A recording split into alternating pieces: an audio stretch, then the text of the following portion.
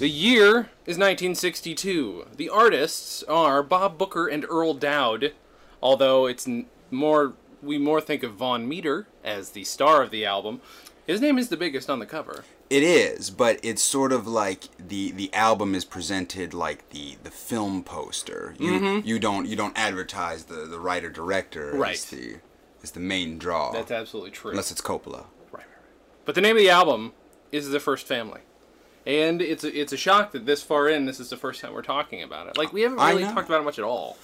No, but it's one you hear about all the time. I was watching on the 50th anniversary of the Kennedy assassination. PBS, everybody had Kennedy documentaries. And yeah, like one of them just had an entire chunk just about the first family. Like really? That's how enmeshed in the Camelot mythos this thing got. Yeah. Well, I mean, supposedly, Kennedy bought 100 copies of it and gave them out as Christmas presents, and really dug it. But I mean, that means so if the White House had an estate sale, because every time I go to an estate sale, I went, okay, so the copy that we have right here, which is it's a pretty iconic cover. It's Von Meter and all the other actors all portraying one of their many parts in the album. Yes, in front of the White House. We've got Jack and Jackie. We've got the nurse character who makes one appearance. I believe that must be the man answering one of the men answering the door. Yes, I believe so. And is that LBJ? And this is Earl Dowd, if I'm remembering correctly. So my assumption is that's Bob Booker, but I could actually be completely wrong. I'm assuming that's Caroline. Yeah, that's Caroline. And he's that's John. Okay. Oh yes, right, because there's a whole bit with him in it too. Yeah, it's a good. I mean so I was just at my regular record shop getting my car fixed, and I knew we were going to talk about this. I wasn't looking for this in their 50-cent pile. Did I tell you how many copies of this I found just in their 50-cent pile the other day? Like a dozen? 5. Oh, but 5. 5 is enough in that big of a... That pile. And that was like the only comedy outside of like this blooper album that I bought, and the rest of it was just kind of random shit that's sort of... I was at a record swap, which I don't really go to very often. My friends dig it, and I'm like, I'm just declining, not because I don't have a freaking player, man. Yeah. It's just not cost effective for me. Right. But I went once, and I got they were all like dollar bargains, one of those, and I got like 8 pieces at a dollar, just all obscure old comedy. Yeah. One of which was First Family Rides Again. Oh yeah. Yeah. I don't know if I have that yet. Maybe.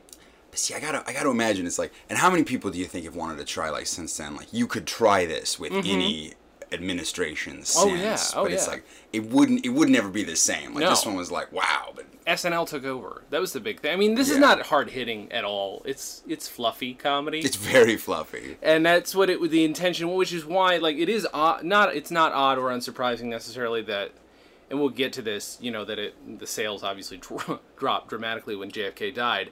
Although I think if that were to happen now, God forbid our president gets assassinated and there's some big bit, I feel like it would sell more because of our obsessive morbid curiosity with these things. And we have we have a shorter like you think about well, it's different versus a political leader, but I mean you think about a musician and their albums go up, but or Robin Williams movies. Sure. But it was like right away now.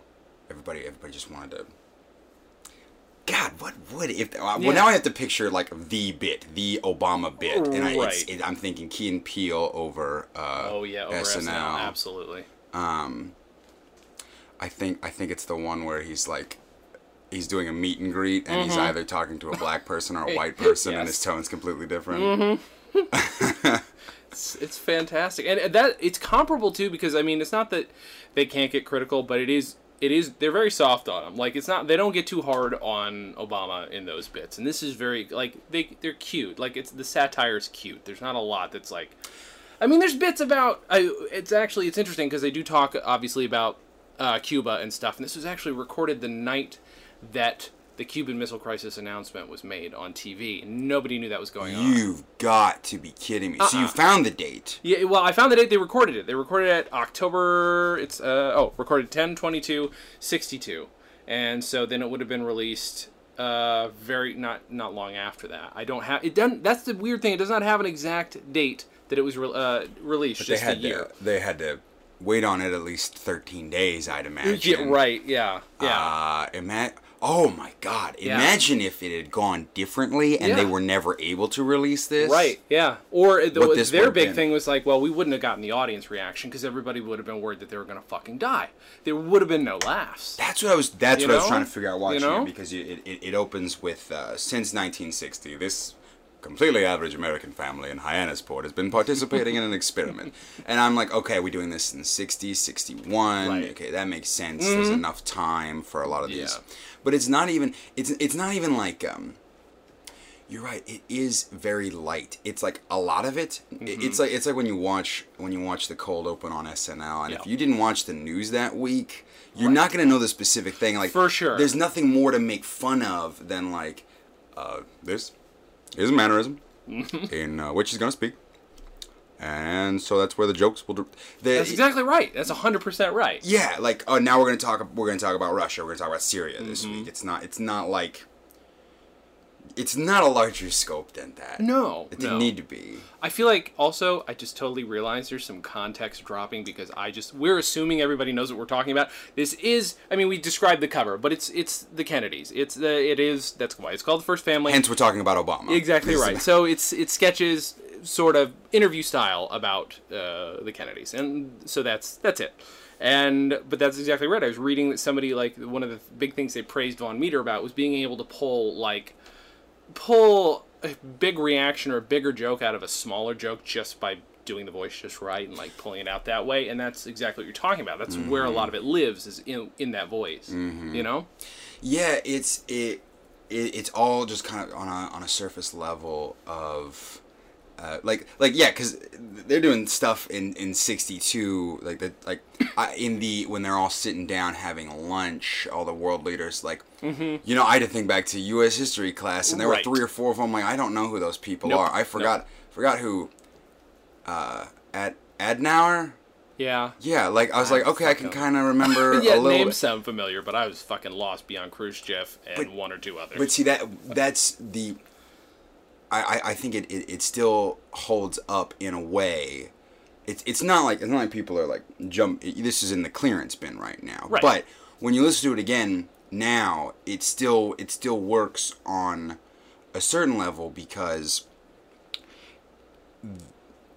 they use those references as like for the audience of the time to be like, here are all the characters you recognize, like the simple appearance, everybody's first appearance. Bobby, Lyndon, it's just a like they're a laugh just for showing up because they're the names you hear in the news of the time. For sure. And the scope of the game of every single one of the sketches is nothing more than just them as the people in the news, so we're literally just going to try and have them do the most like banal, normal family stuff as possible. That's where every punchline comes from. Yeah. And the most quoted, or one of the biggest lines off the album, is when JFK's doing this thing where he's talking to the family about the toys in the bathtub, saying, "But the swan is mine."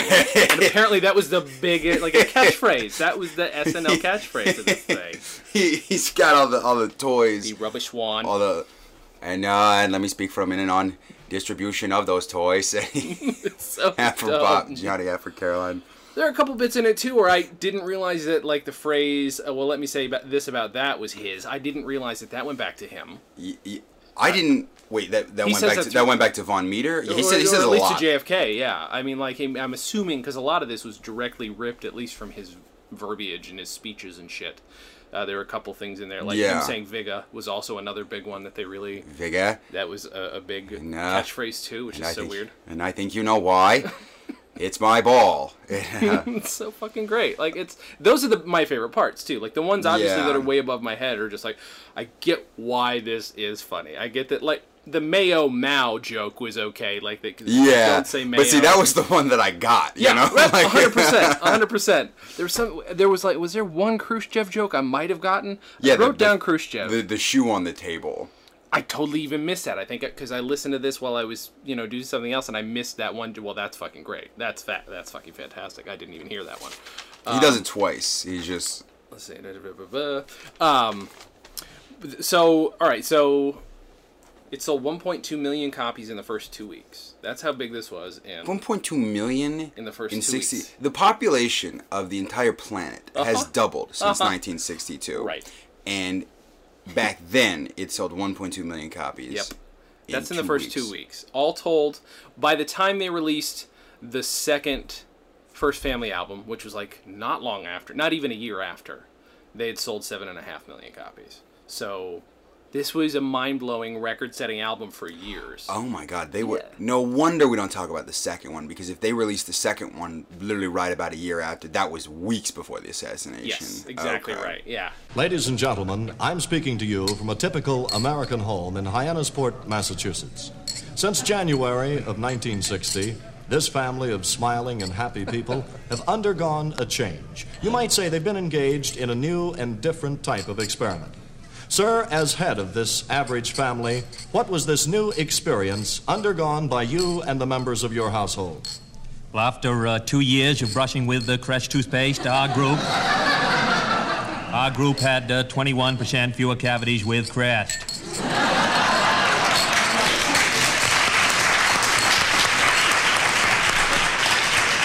That is the other thing. So it gets released. I mean, this got a Grammy. This got a Grammy for Best Album, which is like this. This is the time when that could actually still happen. He's assassinated, and Von Meter finds out about that, and I think he said he was in a cab. I don't remember where he was. He was in some city, but he finds out about it and just walks to a bar and starts drinking. And apparently, where's the quote? That's the nature of this business. Exactly right. I got to pull the quote out. I was talking with Dan Pasternak the other day, because I told him we were going to do this album, and he said apparently that night Lenny Bruce gets on stage, like the night of the assassination, he says, well, Von Meter's fucked. So, that's the first thing he says about the whole fucking thing. That answers your question about what would we do if something happened. Would we still be able to listen to like the if something happened? I'd be watching Key and Peele sketches, because like you can't. People, there are people, and like as the years have gone by, we found out there are people who make 9/11 jokes on stage away. Yeah. There are ways to do it and ways to not do it, but yes. But now that we have with the internet, the full scope would become apparent a lot quicker. That's absolutely true. And so he's all right. You're pouring water from a larger bottle into a smaller mason jar, a very tiny, baby mason jar. You're doing it in the way like you're pouring whiskey. It is. It did kind of look that way, which I like, because we're talking about the '60s. But it's very Mad Men of me. But you're also hydrating, which is... It's very important. It's very warm today. This is one of the warmer days of this. I was really looking... I was like, this is going to be a cold summer. Like, it's going to be... That never fucking happens. What am I thinking? This is Burbank, California. Oh, is that where we are? Yes. Yeah. Okay. Historic Burbank. Historic Burbank. Yeah. Historic, beautiful downtown Burbank, California. And beautiful downtown Burbank, California. I actually wrote it out phonetically. The Rubbish Swan is mine. I wrote that out. Just so I make sure that I got it right. I don't know, those bits still work even if you don't like. I still a friend with this person. If you don't know what it is, you're gonna know it from The Simpsons. I mean, I had a friend we were playing Cranium once, and so I do my JFK, and they thought I was doing Quimby, and I'm like, fuck, that's how far out we are, son of a bitch. What are we gonna do? Like, I didn't want to be mean. I'm like. So, okay, right? How old would you guess Von Meter was when he did this? I mean, you got pictures there, I got a picture on the thing. There's more pictures on the back. Maybe I could check out. Yeah. Where they recorded it live. How you do the... hey, I'm an impersonator. Impersonators probably had a better go of it. That's probably in the audio era. He did. Although he does kind of look like enough, him. yeah. And apparently he pulled it off a lot with the expressions too. Yeah. He did that on Sullivan and stuff. Like, that was another thing. Like, this hits, and like he was just doing it at bars and shit, because he was like kind of a stand-up. He was a musician first, then kind of a stand-up, and he's doing this. Somebody hears it, and they're like, "Fuck, we're doing this album," and they put him in the album, and then he's on Ed Sullivan the next week. You know. Was he pretty young? Was he just like 27? He's like 27. Okay, 27 years old. Okay, that sounds. But he's 27 years old, and then like. it sounds like I'm exaggerating, and I really thought I would be if there are a couple things happen. He does the second album. Okay, they prep the second fucking album. He has in the can, and I don't think this exists anywhere, a JFK Christmas single. But yeah, whoa. I want to know what this is. What the fuck is it? Like, is there some play on Red and Kami? Like, or is it? I don't even think it would get that. It would just be cute. It would be cuter than that. Wait. In 62 or 63? 63, right before it happens. So this is all ready to go. Impressed. He dies. You gotta wonder what the turnaround time was, but this is answering the question right here. Yeah. Like, and they pull that. Don't know where that album is. Probably got destroyed because every existing copy of First Family at this point that wasn't one of the 7.5 million sold was destroyed. Every copy of the second one that wasn't sold was destroyed.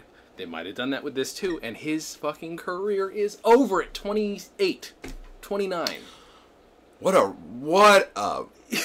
what's the like skyrocket, rise and fall, just meteoric rise and fall. Yeah, exactly right. Yeah. Ooh, like that's a lot to handle. Yeah, when that's all you're known for. Like I could you're like, maybe I'd spent a bunch of years doing all right in some other capacity, but no, I get pinned to do this one thing and then this one. But it's like, and at the time, we can talk about this because it's been over 50 years. Sure. You can't say like, well, unless you're Lenny Bruce, but you can't say like, oh, well, let's think about this. This one person is fucked. Let's all like feel bad about that. Mm-hmm. No, we're kind of a little bit preoccupied with the President of the United States being assassinated. Yep. But now we can be like, there's a larger. Just look at the more human impacts of that. Like for sure. Like and so I went through and I decided I wanted to see if there were any like personal accounts of his life, because there's a documentary that came out a couple years ago after he died in 2004. He was only 68, but he died like a happy married man, and he was doing mostly what he loved. He was doing bluegrass music and stuff. So like he eventually settled into having a real life, but he was after this fucking alcohol, cocaine, heroin, like the works. He fucking talks about going. He was took a cab in Chicago, and out of nowhere the cabbie stabs him, and then he just wakes up after passing out, like doesn't know what happened, like just the worst. Like the look on your face describes what I was thinking when I read it. I'm like, this poor motherfucker. Not only like everybody knew him, you know what I mean? Like for a period of a year and a half, 2 years, everybody knew this guy. Well, I had no idea. I know. But it's like you're listening to this album, and I would have loved to have listened to it in 62 or 63 and been like, my God, this is a stitch, and it's spot on, like good on ya. Mm-hmm. Because you can't listen to it. You can listen to it now and appreciate the comedy. It's very well written and very well structured in terms of length and variation of the sketches as the album progresses. Mm-hmm. But you can't, and you forget about between 60 and 63. There was all this stuff about just daily life of the Kennedys. Yeah, absolutely. It was the talk of the town. Yeah. I know the tour of the White House sketch. That is my favorite bit on because of in like season 3 of Mad Men. Did they do this on there? No, they don't reference the album. But at one point, I think Betty is watching Jackie's real like on camera tour of the. Okay. So I knew that was a thing. Yes, okay. But you can't, and you want it, and then I tried to write a spec Mad Men that year, which is just the stupidest idea. Who cares? Because and so I was watching a lot of Kennedy interviews, and you're like, man, like all this was going on. You can dive back into all the contextual details. You can see like life as lived was happening, but you can't look at any of it, and it blows your mind. But you can't look at any of it without being like, man's gonna die, and it's just sad. There's just a tinge of sadness on everything, and absolutely.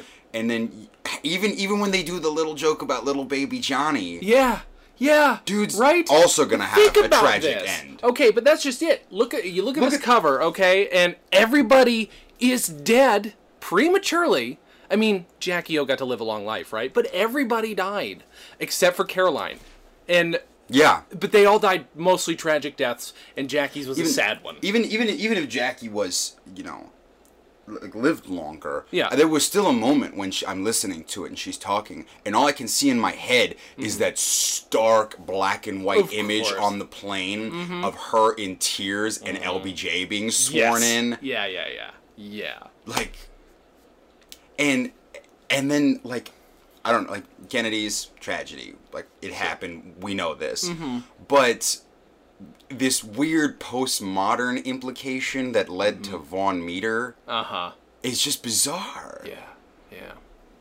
That line of impersonators and the people they're impersonating in the lives. Where's the line? Where does it end? Where does it begin? And Von Meter, you don't know this, had a secretary named Lincoln. That's not true. But yeah, it's absolutely... He drove a Lincoln. Yeah, there you go. He drove a Lincoln, of all things. No, he drove a Ford. There we go. Would you mind handing me it? Because you know what I didn't look at is any of the liner notes or shit on the back, because... yeah, I kind of want to read it. Yeah, there's not a lot... this album is for fun. Things are being suggested and said here about some of the great people of our time. And there you go. The first couple sentences here of the liner notes are just reverent immediately. They're like, "Hey, we're not making fun. We're having fun, guys." And mostly it's not the specifics of the political stuff that they're saying that are funny. It's the idea of these political things happening. It's just like, isn't it funny? This is how we relate to this country, or this is how we. There's this one bit I like where Caroline's asking him to tell her a bedtime story. And he's like, well, there's this handsome prince with wonderful hair, and just goes on like this awful scary bear from the north. he said long hair, and so I thought. Oh, he did say long hair, which I was thrown about for a minute. You're because right. I'm picturing. I guess he was a long hair at the time, wasn't he? I guess comparatively, I guess maybe. He was. Even though being a military fucking hero, which is the other weird thing. Yeah, too. he said great warrior. I'm like, see. I don't think of Kennedy as military hero, even though that's how he got elected. Right. I think but when we talked about the prince from the South Island in the South with the black beard and then the big bear from the Far East, I was like, okay, I get what we're talking about. Next question. Yes, I should like to ask a question regarding the Daily Bath. Identify yourself, please. I'm the house nurse. All right, nurse. Move ahead with your question. Well, there seems to be some confusion as to the toys to be taken into the bathtub. Now, Caroline's toys are getting mixed up with John's, and I should like to know once and for all whose toys are who. Yes, well, let me make a judgment about that now. The following toys have been appropriated for tub use. 18 PT boats, 3 Yogi Bear beach balls, 2 Howdy Doody plastic bouncing clowns, a ball of silly putty, and a rubber swan. Now, let me make a judgment on the dispersal of these items. 9 of the PT boats, 2 of the Yogi Bear beach balls, the ball of silly putty belong to Caroline. 9 of the PT boats, 1 of the Yogi Bear beach balls, and the 2 Howdy Doody plastic bouncing clowns are Baby John's. The rubber swan is mine.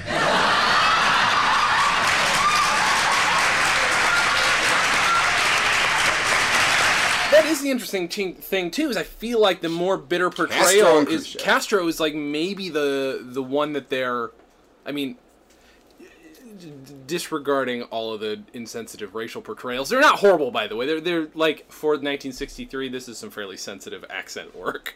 Right. Even with the Asian guys, but like. Thank you very much, sir. Yeah, right. Exactly. A lot of that. That was it. But. Mr. Shanghai Shek over there will have the club sandwich. Would you like any mayo with that? Do not say his name! Yep, that's right. That's the bit. Oh, fuck. Oh, here's another weird thing. I'm sorry, I'm going to get distracted. Oh, actually, let me pull this out real quick. Go right ahead. And I have in the meantime, we can discuss the ramifications of Russian... Is it? It was military movements in the 60s. I was going to present you with the unofficial sequel, which is the JFK Memorial album that I have sitting around somewhere. Really? Yeah, I do. Which also super common. You can find those all the time. It's just his official presidential portrait and blah blah blah blah blah. This is interesting. I was digging once and found like an album of just speeches, just like the clips of the speeches. You can just have an album of that. Yeah. Now, what we were saying about the... I'm sorry. Yes. I'm so sorry, Alex. I'm so sorry. I apologize. Yes. And let me say this about that.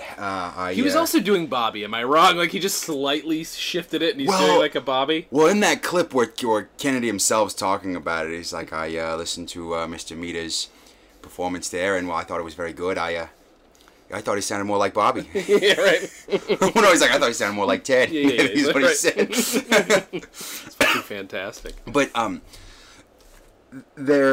it's funny you mentioned the bedtime story to Caroline, because I was thinking about that. I'm like, yeah, it's pretty simple. You think about like the culture, like you can tell a bedtime story about princes and warriors, and like it's just the same as the storybooks, and it's not quite so split up like it would be now. Like you can make those very, very simple epic literary comparisons, like this leader is this leader from this story.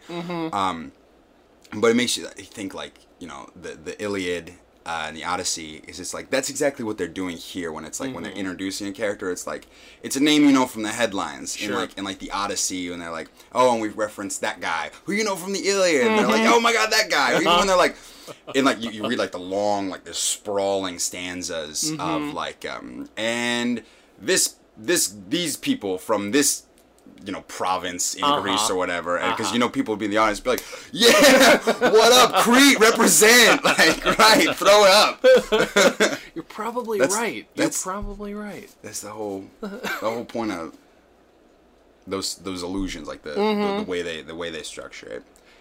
But it's hard too to walk that line of, am I just going to be referencing shit you recognize, or can I do anything? And they do, like, they use basic comedy tropes to make that shit work. They do. A lot of it could have been 30 seconds of setup for one punchline. Yeah, I think most of the bits average like 15 to 30 seconds of setup, which is fine, because it only took the first 30-60 seconds to hit it once and you got it, and then as long as they just keep it up through the album, which they do, it works. Like at first I didn't like the tour sketch, but that one and the lunch sketch, the two longest pieces on the album, towards the end of the album, it's like they changed the game a couple of times. There wasn't the rest of them. They just had the one thing we were setting up to. Right. Thematically, every game in every sketch is just about putting a very realistic, normal, everyday situation over the framework of these larger than life characters. But in those two particular sketches, I liked it because they changed up. It was like the callbacks of the tour. Oh my god! Like the language she would use. She did a great job. She did a very good job. She wasn't an actress either. Like, really? She's like she was a model before this, and didn't really do much after either. It's not that she didn't have a name, but she was not like an actress. She just did. I found somebody in the phone book with her same exact name, and she could still be around. Naomi Brossart or Brossart. However it's pronounced. There's that bit, like, they do in the tour, they're just recycling, but like, and it does that kind of like, all right, and it does pick back up towards the end. She's talking about, just to give the people an idea, she's talking about, and this room was a gift from the blah blah blah, and then it just gets more and more absurd till at the very end they say that's something about your husband, we decided to leave him just the way he was. This is the blue room. I think yes, it's definitely the blue room, and we decided to leave it exactly the way it was when President Blue was in office. Just so ridiculous. Which was a gift from Mr. and Mrs. Howard Washington of Duluth, Minnesota. And then there's something dusty, and she said, yes, that dust was a gift from... It's so dumb. But they led you in. The first punch was the, and if your cameraman will follow us through these oak doors into the mural room. Now over here you... And I do wish they had opened the oak doors before they went in. It was a gift. Until about 15 seconds ago. That might be the only bit that uses sound effects too, because there's some smashing glass or smashing something else. That's what I was wondering. There's a lot of closing doors and walking away, which I imagine there is in just audio sketches in general, especially presented live. Yeah. You know what? I imagine their setup pretty darn, like, even look at these pictures, pretty darn similar to our setup. This is actors with scripts in like a notebook on a stage. Yeah.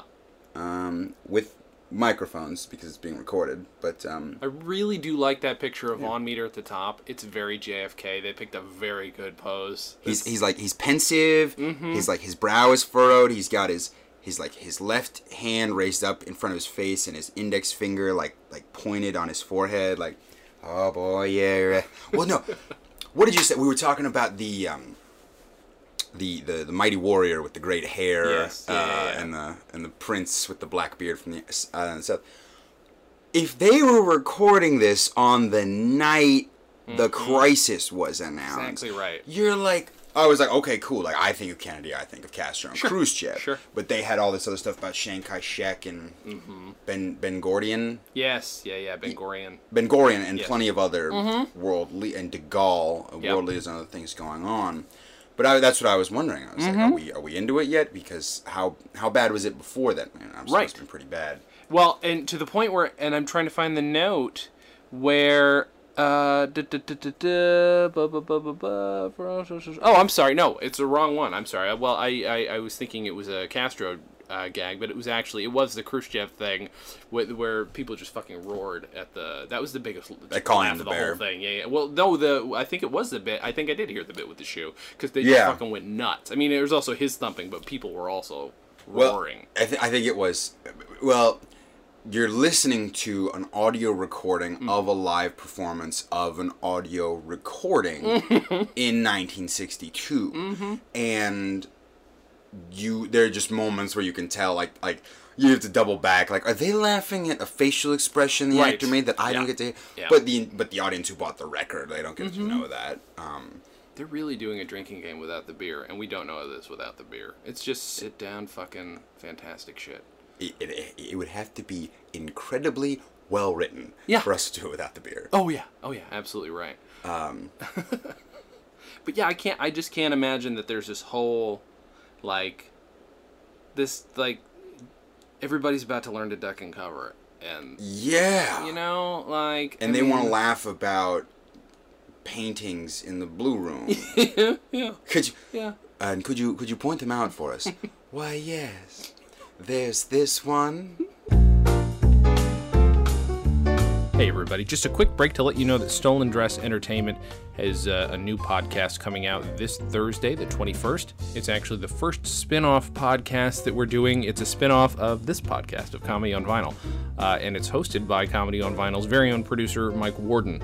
The show is called The Cast, and Mike discusses each week a favorite Broadway cast album with that week's guest. And I'm proud that I was his first guest. I got to pick my favorite Broadway cast album, and so I picked The Producers. So check it out this week. It'll be on iTunes shortly as well, but go to stolendress.com, look under podcasts. The Cast with Mike Warden will be on there, and the first new episode will post this Thursday, the 21st, so let us know what you think. As we go, I should like to point out the various paintings on the wall. Yes, I wish you would point them out. Well, there's this one, and this one.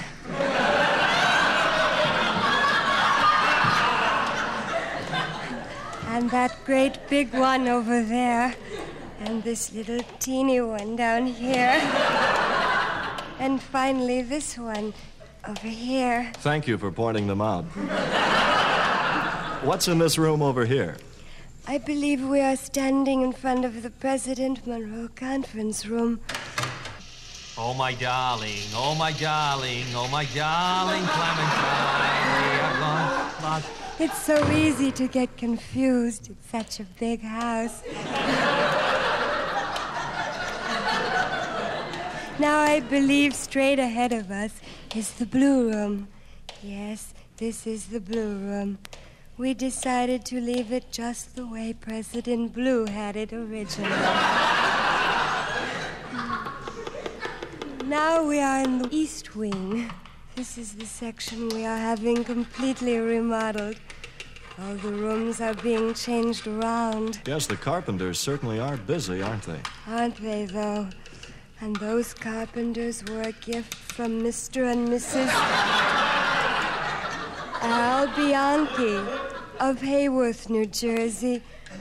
I find it quite easy to get lost in this section. Thank you very much for pointing them out. Yeah, there's a lot of him cutting her off, too, which I kind of like. Yeah. These guys were, and I think they did this before they did any of those, but they became famous for this, but a lot of the stuff they did later on was a mix of either trying to recapture this kind of thing, but also doing the cutting in real interviews with their questions. That kind of thing. They didn't invent it, but they popularized that. I've got a bunch of, like, Nixon... There are a ton of... I've got, like, 7 or 8 Nixon albums that were all very similar. Nixon or Agnew albums, it just became a thing. Like, you just... I bet. You know what I mean? Well, you think about... You think there's, like... Yeah, this is fluff comedy. There's enough material for an international bestseller on this album. Yeah. Just imagine the Nixon years. Right. I had to think about it when she was like, past the Woodrow Wilson drinking room, and then through the Richard Nixon dumbwaiter. Yes, and I was like, that. wait, T.O. right now. What's Nixon up to in '62? What do we? We're post Checkers speech, right? Okay, that's what it was. I just had to. You really can't remove yourself from the full context of history there. Yeah. Which is the main problem with dated comedy. Yeah. Yeah, it's, you're trying, but there's right ways, there's better ways to do it. There's stronger choices you can make with it. Mm-hmm. But that's what you're up against. That's absolutely right. With something like this, like it's hard. This is one of those that I try. Sorry about that. I apologize again, Alex. I'm so sorry. I'm very sorry for the coughing. But like, you try and put yourself in that headspace and the same space like you are when you're a kid, laughing at whatever your parents are laughing at. Like, I do try and follow along with the audience. I'm like, all right, I'm gonna get some context laughs here. I'm just like, I'll get what I get, but I hope I'm gonna try and enjoy it as much as Like, it's an acting exercise. Like, that's what I have to do with this old shit sometimes. I know this so well. It's like, okay, this is a renowned thing. This is a celebrated thing by many people. Not I know this is recognized. So I have to enjoy this naturally, or I'm doing it wrong. Exactly. And you're right. You're right. We learned this as kids. You're like they're watching the Tonight Show, and you're like. Oh, great, nobody's told me to go to bed yet. Nobody's definitively said I must. Mm-hmm. So I'm just going to sort of peek in. Okay, wow, that man has an interesting chin. And, okay, oh my god, it's that guy from that movie. And they're talking about, like... I have no idea what they're talking about. They're talking about news of the day, or, innuendo, or like a little suggestive nudge and a wink and all that. And you're like, haha, like that forced laugh. That, like... Yep. Oh. But we learn so much about, like, what... You can learn a whole lot about what makes comedy work if you're laughing along sometimes. You'll at least about the rhythms. The rhythms of, like, what makes shit funny. Like, if you're learning the rhythms of the comedy, you're learning, well, that must have been a punchline. Like, it's a very weird, you know what I mean? It's different now, but I still, like, I'll do that if I have to. To enjoy something. Not that I had to try that hard. I think there are enough good bits on this that it is worth listening to if you don't get it. Yeah, There really were not even too many moments where it was like, I do not get that because I am 2015 man. And there was a lot of like, now I'm curious. I'm curious what was going on right now, and we answered that right up top. Like, it's just like, it's interesting that it's at this weird crossroads. Politically, it's at this weird point historically in terms of we're gonna lose it's the first assassination in God knows how many years, and it's just this huge this huge earthquake moment, and also on the smaller end of things, but just as important to him, the fucking loss of man's entire career who ends up doing bluegrass after this instead. It's just so, like, he did come. Like Martin Short. No, he's like Rick Moranis. Yeah, a little bit. Went down the bluegrass path later on. Mm-hmm. Well, yeah. No, continue. I'm just in awe. I'm in awe. Like, The thing is, like, a Dowd and Booker could go and do more because they weren't doing JFK's voice. They're the writers, you know. It's interesting that they tried to just make sure they were trying to recapture that. You get that one big hit, you know, you gotta recapture that, but you can't. That was the whole point. Like in the middle of that political crossroads, everybody just wants some fluff laugh. Yeah. Like, I'm trying to think of a comparison now, and I mean, like, it's funny because that's what they'll do on SNL and political comedy, and that's not the shit that hits lately. You know? Yeah. For a while, I mean, like I think of great political SNL stuff, and it stops off. It was more relevant back then. We were talking about, I know this is good, but either it's like it's I'm removed from it time wise or age wise. And I think like a couple years back, I got season 1 SNL on DVD, and I sit down and I pop in the pilot. I'm jiving on everything Carlin says, and I'm waiting for Andy Kaufman because I've seen Man on the Moon and I know that's coming. And then they do the Wolverine sketch, and I gotta tell you, you're right. You're like, he teaches you a lot about the rhythms of what makes something funny. Because like I couldn't help but think, I'm like, is there like this 1975 mind that like everybody had that I don't have, that like I can't get this, and everybody talks, everybody says this is the greatest stuff, so there has to be something to it. But well, no, go ahead. No, I didn't have anything. Okay. You assumed. Well, you made a. I was about to cough because there's something in my fucking throat. Hey, take your time. Drink more whiskey water. Drink more whiskey water. Well, I think about the political. Go ahead. If you want to comment, please throw in. I'm so sorry, Jason. I terribly sorry. I'm terribly sorry. Well, I think about them doing biting political. I mean, they had the mantle at one point that then Jon Stewart has now, and is literally like ungrasping. He's like in the act of ungrasping right now, and he was like, I think John Oliver's got it. Sure. Because I'm like, we'll see what's gonna happen. I think YouTube's got it. I think podcasts have it. God knows where it's gonna go next year.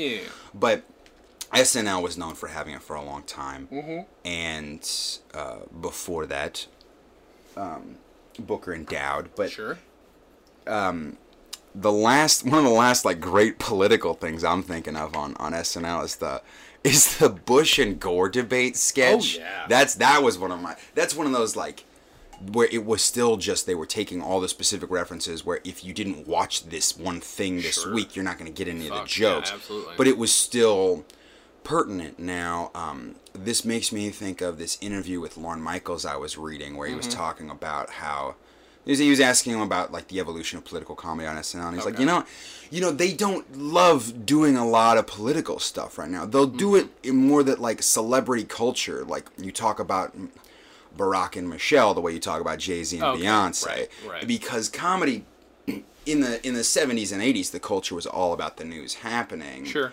Political events overseas were what was happening.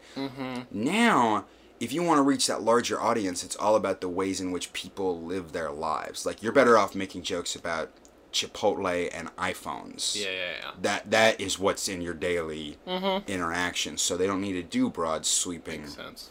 New stuff every day. That's interesting, and it's not dissimilar to this. I mean, it's the same kind of thing is going. The fluff is probably one of the reasons it's reemerging. Is this like?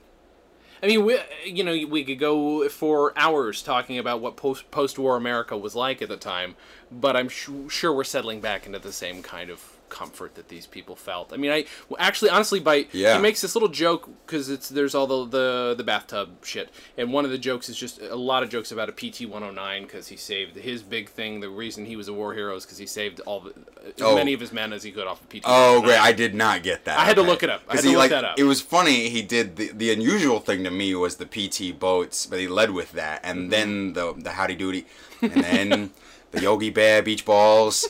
In the howdy doody, I don't know what that. And then the specificity there is great, and those work because those one egg of silly putty. Lasted. Yeah, right. Those are all. That's weird. Those are all pop culture references that are still around. Like, we know what Howdy Doody is enough. We know who Yogi Bear is, because thanks to T.J. Miller. No, but, you know, like, we know who that is. Single-handedly Yes, rescued exactly right. Hanna-Barbera Empire. So, like, those things definitely work. But, yeah, it makes me think, when I thought about it, I looked at this old photo of, like, a super handsome, like, extra handsome JFK wearing, like, these Ray-Bans on the back of the PT-109, no shirt on. It's like, this guy becomes, like, that square but handsome president that everybody likes, but like he's this guy who very fine line. Exactly right. And 20 years before he'd been, you know, in a firefight, and now he's like, you know, he's this guy like everybody else who had to like come to grips with life changing and just desperately wanting comfort and desperately wanting to just float through life. He couldn't because he had the biggest stressful job on the planet. That was a thing. But it's happening again, and maybe that's what people want in their politics, but political humor. Maybe they want the soft stuff now. I don't know. I think this truly calls for an immediate decision on your part, sir. Ev, you drive a hard bargain. But, okay, here's what I'll do. I'll sell you a boardwalk in Park Place with 2 hotels on it.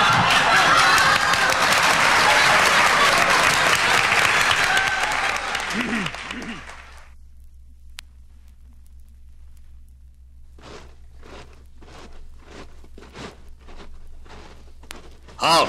Who goes there? Oh, it's you. Go right ahead. Hold it. Where are you going? Oh, I'm sorry. I didn't recognize you, sir. Hey, no one is admitted beyond... Oh, I'm sorry, sir. I didn't know it was you.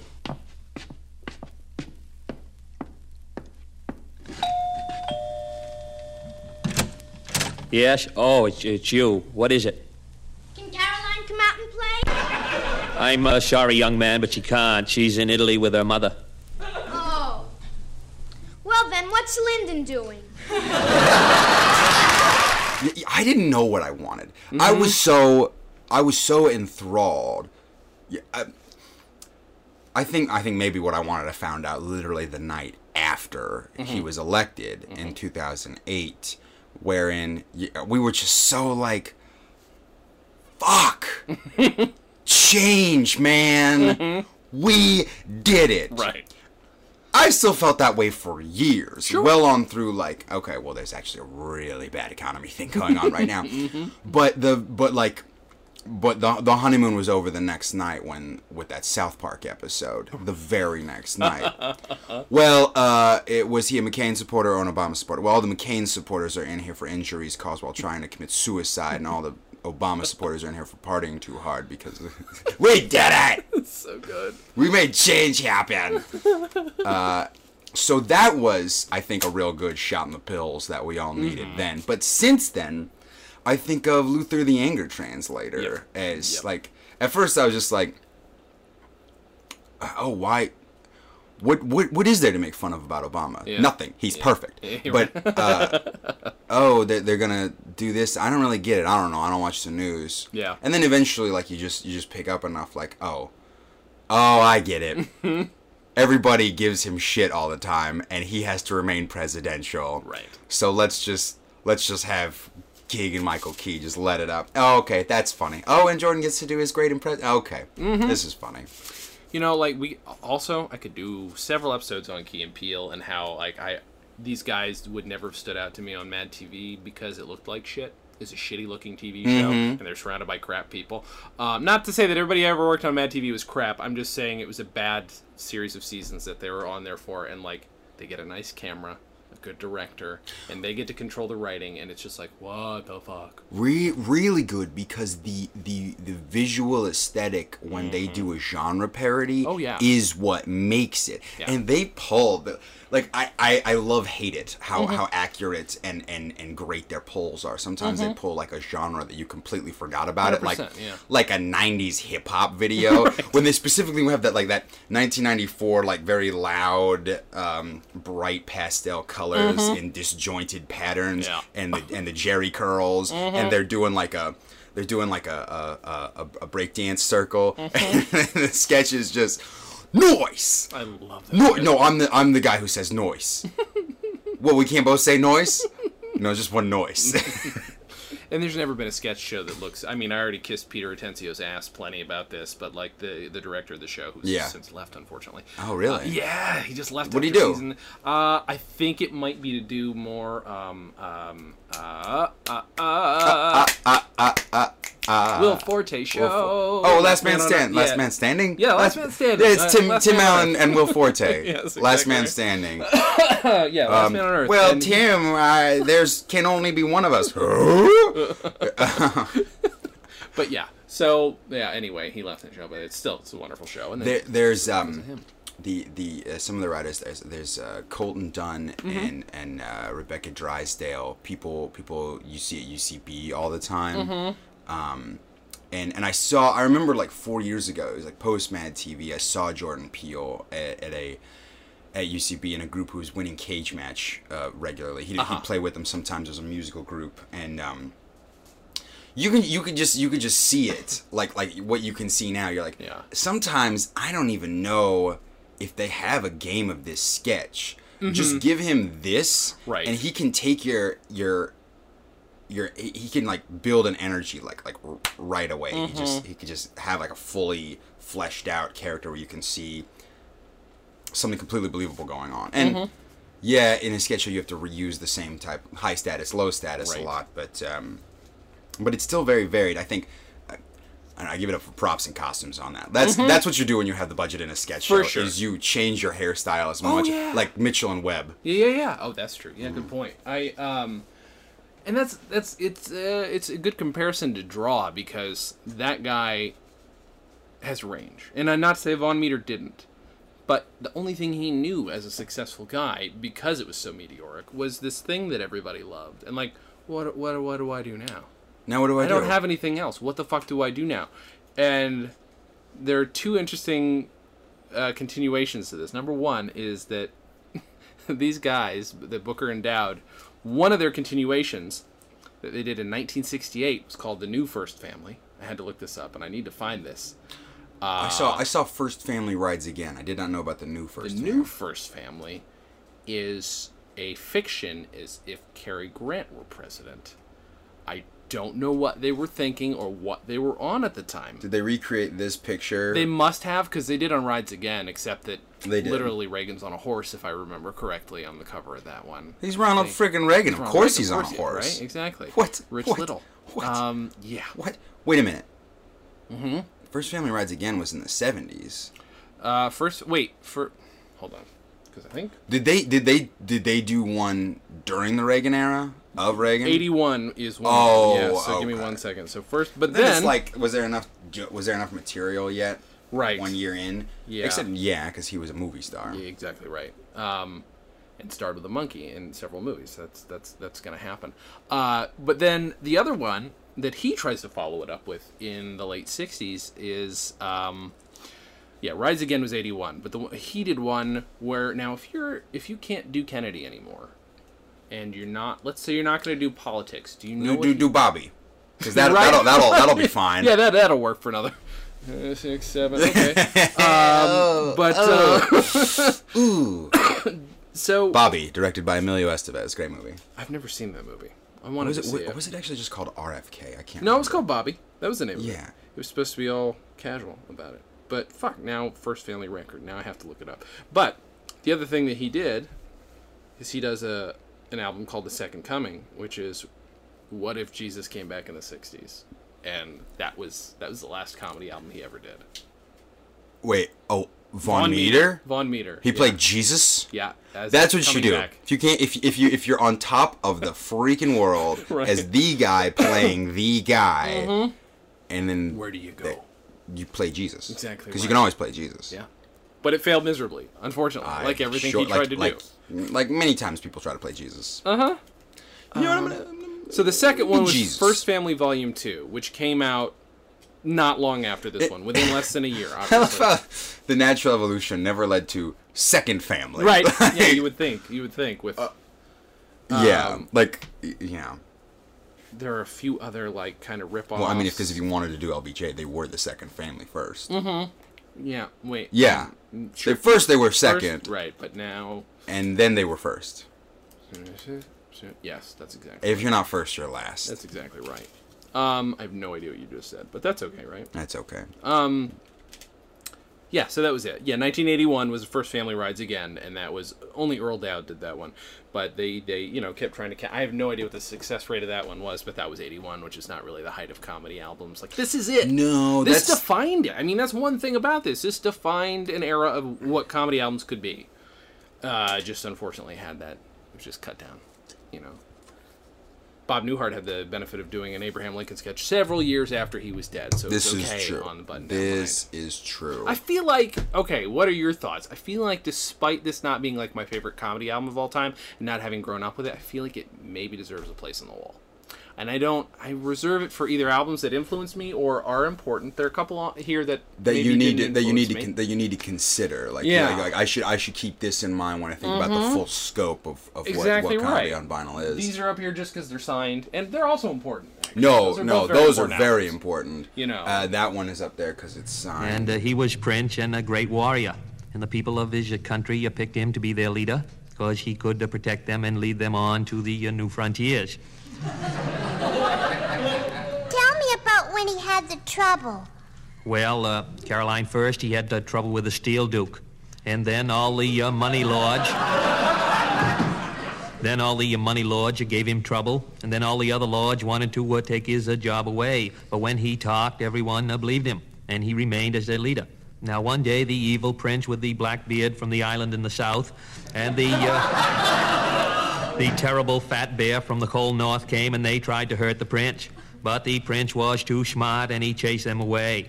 So the handsome prince and all the people of his country lived happily ever after. Oh, I was scared. But hooray for the prince. And thank you, Daddy. Good night. Good night, Caroline. Good night.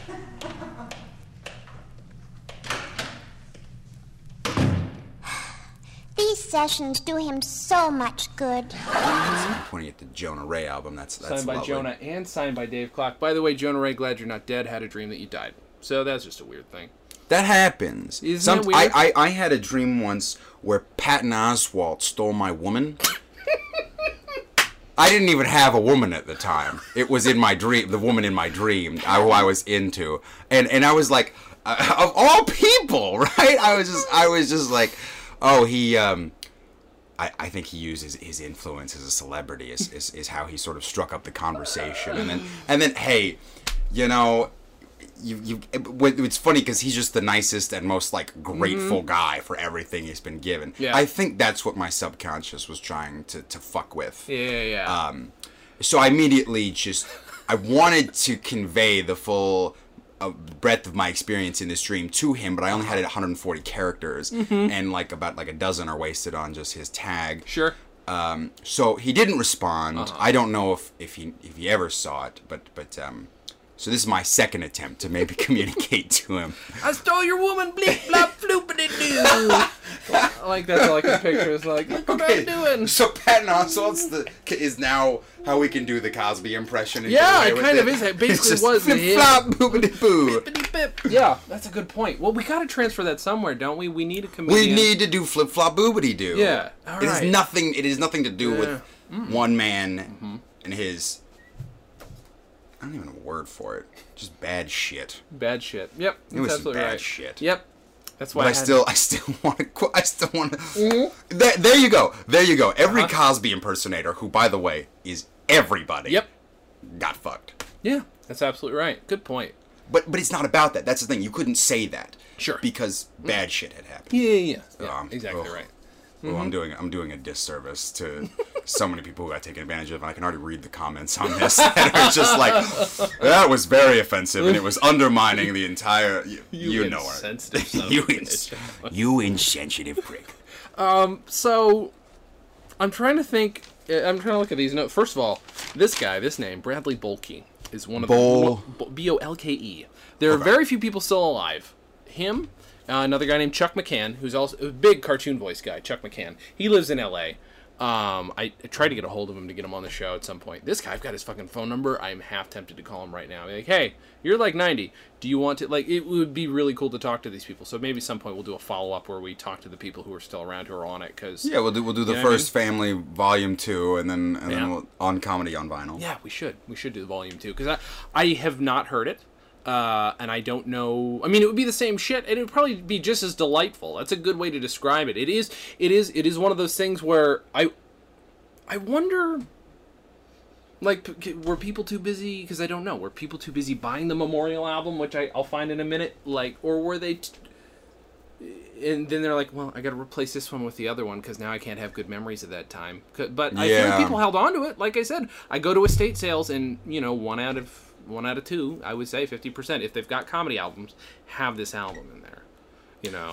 So I think you would be curious to try the later ones to see, like, I bet you the comedy is got to be at least, like, the level of comedy has got to be at least on a par. I hope it wasn't received as well, so you're not immediately like, I know this is good. It's probably, like, written pretty similarly. Yeah. The difference is, I think it's not just that, like, the album was so big. It's just you know more about day-to-day specifics of Kennedy than you do about LBJ or Carter or Ford or somebody. Wait. LBJ. I'm talking about 60s. I know this. Yes. Nixon. Oh, yeah. Oh, you're wondering. I think Nixon, I think 72. So, like, 68 to 70, I don't know offhand. I think that was fucking don't Nixon. Yeah, that sounds right. But you think, I don't know the specifics about the day-to-day, so I would wonder, listening to the subsequent albums, I'm sure, like, you'd have just as many laughs as you didn't. But it'd be more interesting to say, like, are there more temporal? Yeah, cultural references of the time that I don't get than this one, because I already knew a little bit of this and that. That makes sense. Even though it's close, we're closer, we've moved further up. So I'd be curious to see that evolution. That's a good point. We do know a whole lot more about them than we do about anybody who's come since, just by nature of them being so handsome. Yeah, like, I couldn't even tell you, just by nature. Yeah, we're a celebrity culture. Yeah. I couldn't even tell you Gerald Ford's wife's name. Fuck, I should know that, shouldn't I? Should you? I should. He was one of the vice presidents. Now, I'm not as interested in the guys who became president, but he wasn't elected president, so it's just one of those things. It was just one of those things. I should know that. All I know about him is falling down, and that's what everybody's going to... Except that he had my same birthday. We shared a birthday, and he fell down a lot. So, that's Gerald Ford. And that's Gerald Ford. Next week on A&E's biography. And that he pardoned Nixon. I mean, that's... Oh, yeah. Yeah, that... What a son of, like... well, what do you... Well, you gotta... I mean, you don't have to, but I mean, it's like you only... Oh, my goodness gracious. You only get so many things to be known for, and you have to waste them on, like, just dealing with the guy before you's shit. Anyway, speaking of Obama... Yes. It's just what it reminded me of. That was good. Thank you. Thank you very much. So here's what we do. What do we do? One of these days we'll have an episode where you come on and do the autobiographical thing, because you haven't really done one of those. You've only been on when we're talking to other people. Like, you kind of, like, co-hosted when we did Paul Zaloom. Yeah, it was great. You were there for the 100th episode, which was great. Yeah. And in this one, but we haven't done one where we talk about what makes Alex Salem tick. This is your podcast? You would have an episode where you would ask what makes Alex Salem? I think so. Oh. We have super famous people on the show and ask well, see, them that's where I'd want to ask them. Like, yeah. I could answer those questions. Sure you could. If you, so I think that you just got to be able to deal with the blowback. We're like, this kid's too young. I don't care. You got more to say. You have more to say today than I did. So I've been dealing with blowback on that from you since we met, like 4 or 5 years ago. Yes, because I don't like handsome young people who are also funny. Well, if I find one, I'll let you know. All right. Flippity floppity flip. Patton Oswalt. Such a great lover. He stole your woman. God, that's so mean. What a bastard. I don't even think we were dating. I don't even think we'd gone out once. It was just like, had my sights set, and like in Dream World. That's amazing. We were gonna go to Dream Ice Cream. Did that help you ever?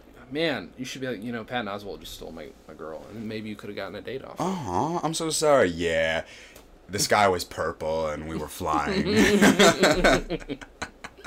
All right, can you hand that to me real quick? Let's look at this real quick. Yeah, because, let's take a little look-see. Towards the end, I always like to recommend to people why to listen to it. I asked the guests to do it, but we both listened to this kind of fresh because I realized that I've maybe heard bits of this, but it's one of those that while I know that it's important, again, I never sat down to listen to it because it's so fucking ubiquitous. I'll get around to it. Disease is what I had. Like, people don't watch Citizen Kane because everybody's either I'll watch it or I don't need to because everybody references it all the time. It took me like 10 years, and then when I did, I was like, oh, I've got to love this because it's really good. And I was like, oh, it's good. Yeah. And I would watch it again. Well, that thing... But ubiquitous, I'll get around to it, Disease. Everybody has it. The whole... I did with Citizen Kane the opposite, though. I was 10, and I'm like, this is supposed to be an important movie. Mom, can I watch Citizen Kane? So I sat down and watched Citizen Kane, got 0 of it, remembered a lot of the very striking images, and then next time I saw it was in college. And yeah, like I read Catcher in the Rye when I was 12 and had the same experience. Like, this is a thing I'm supposed to read. I'm going to be very impressive at parties. You were such a... Wait, what's it called? I was such a deep voice. I was a phony. For reading it. At 12. Vaughn Meter, who first came to nationwide attention via the Talent Scouts television show during the summer of 1962, which, by the way, this was recorded not long after that, right? Yeah, no. Was the subject of a major story in Life magazine. Ooh, there's a place down the street that sells old Life magazines. It would be cool to find. I bet. Oh, I bet. Oh, there's a headliner. Are you talking about the Movie World store? Yes. Yeah. Their shit is so... I love their stuff. It's just aisles and aisles. Yes, Naomi Brussard makes her recording debut on this album. Naomi has played in Little Theater, has been a model, and was one of New York's fabulous Copa girls. So she was a dancer. I mean, but she's great. I really like her a lot on this. But if you're gonna listen to it because it's important. And it's important because... and you will enjoy it. I think it outsold Bob Newhart at that point. I mean, really? Bob Newhart's is at this point still one of the highest selling albums of all time still.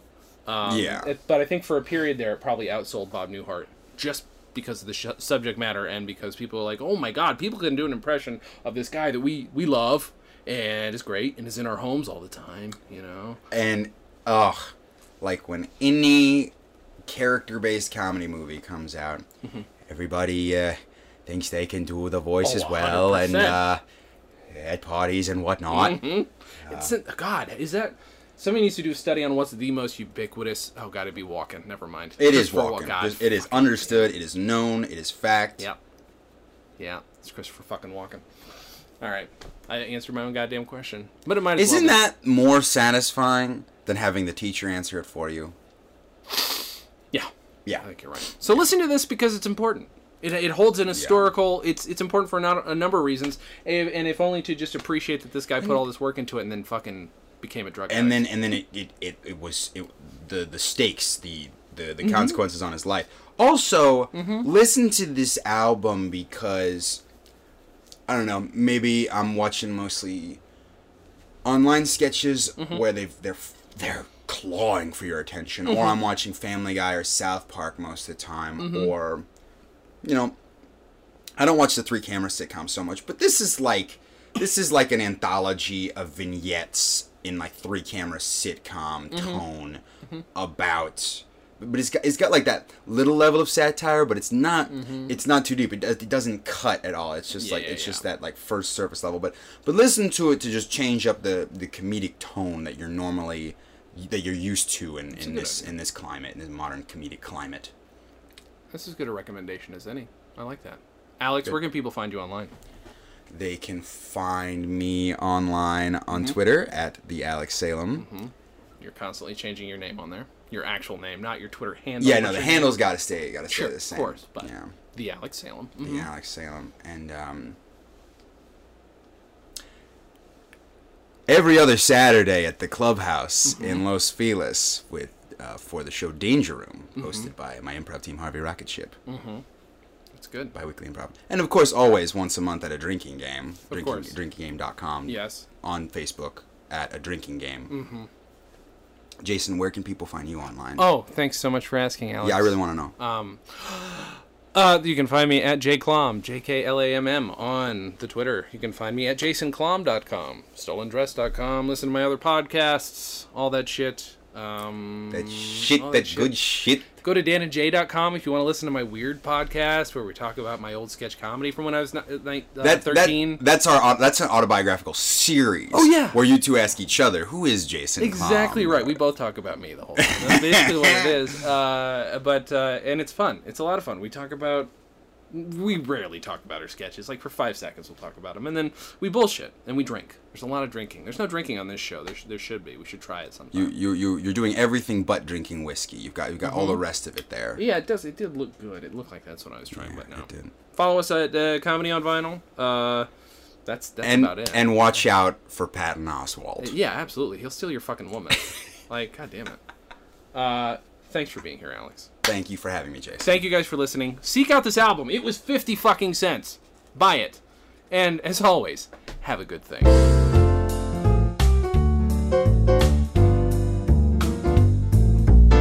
Comedy on Vinyl is a production of Stolen Dress Entertainment. It is produced by Mike Warden and is hosted and edited by Jason Klom. Our theme song was composed and performed by Richard Levinson.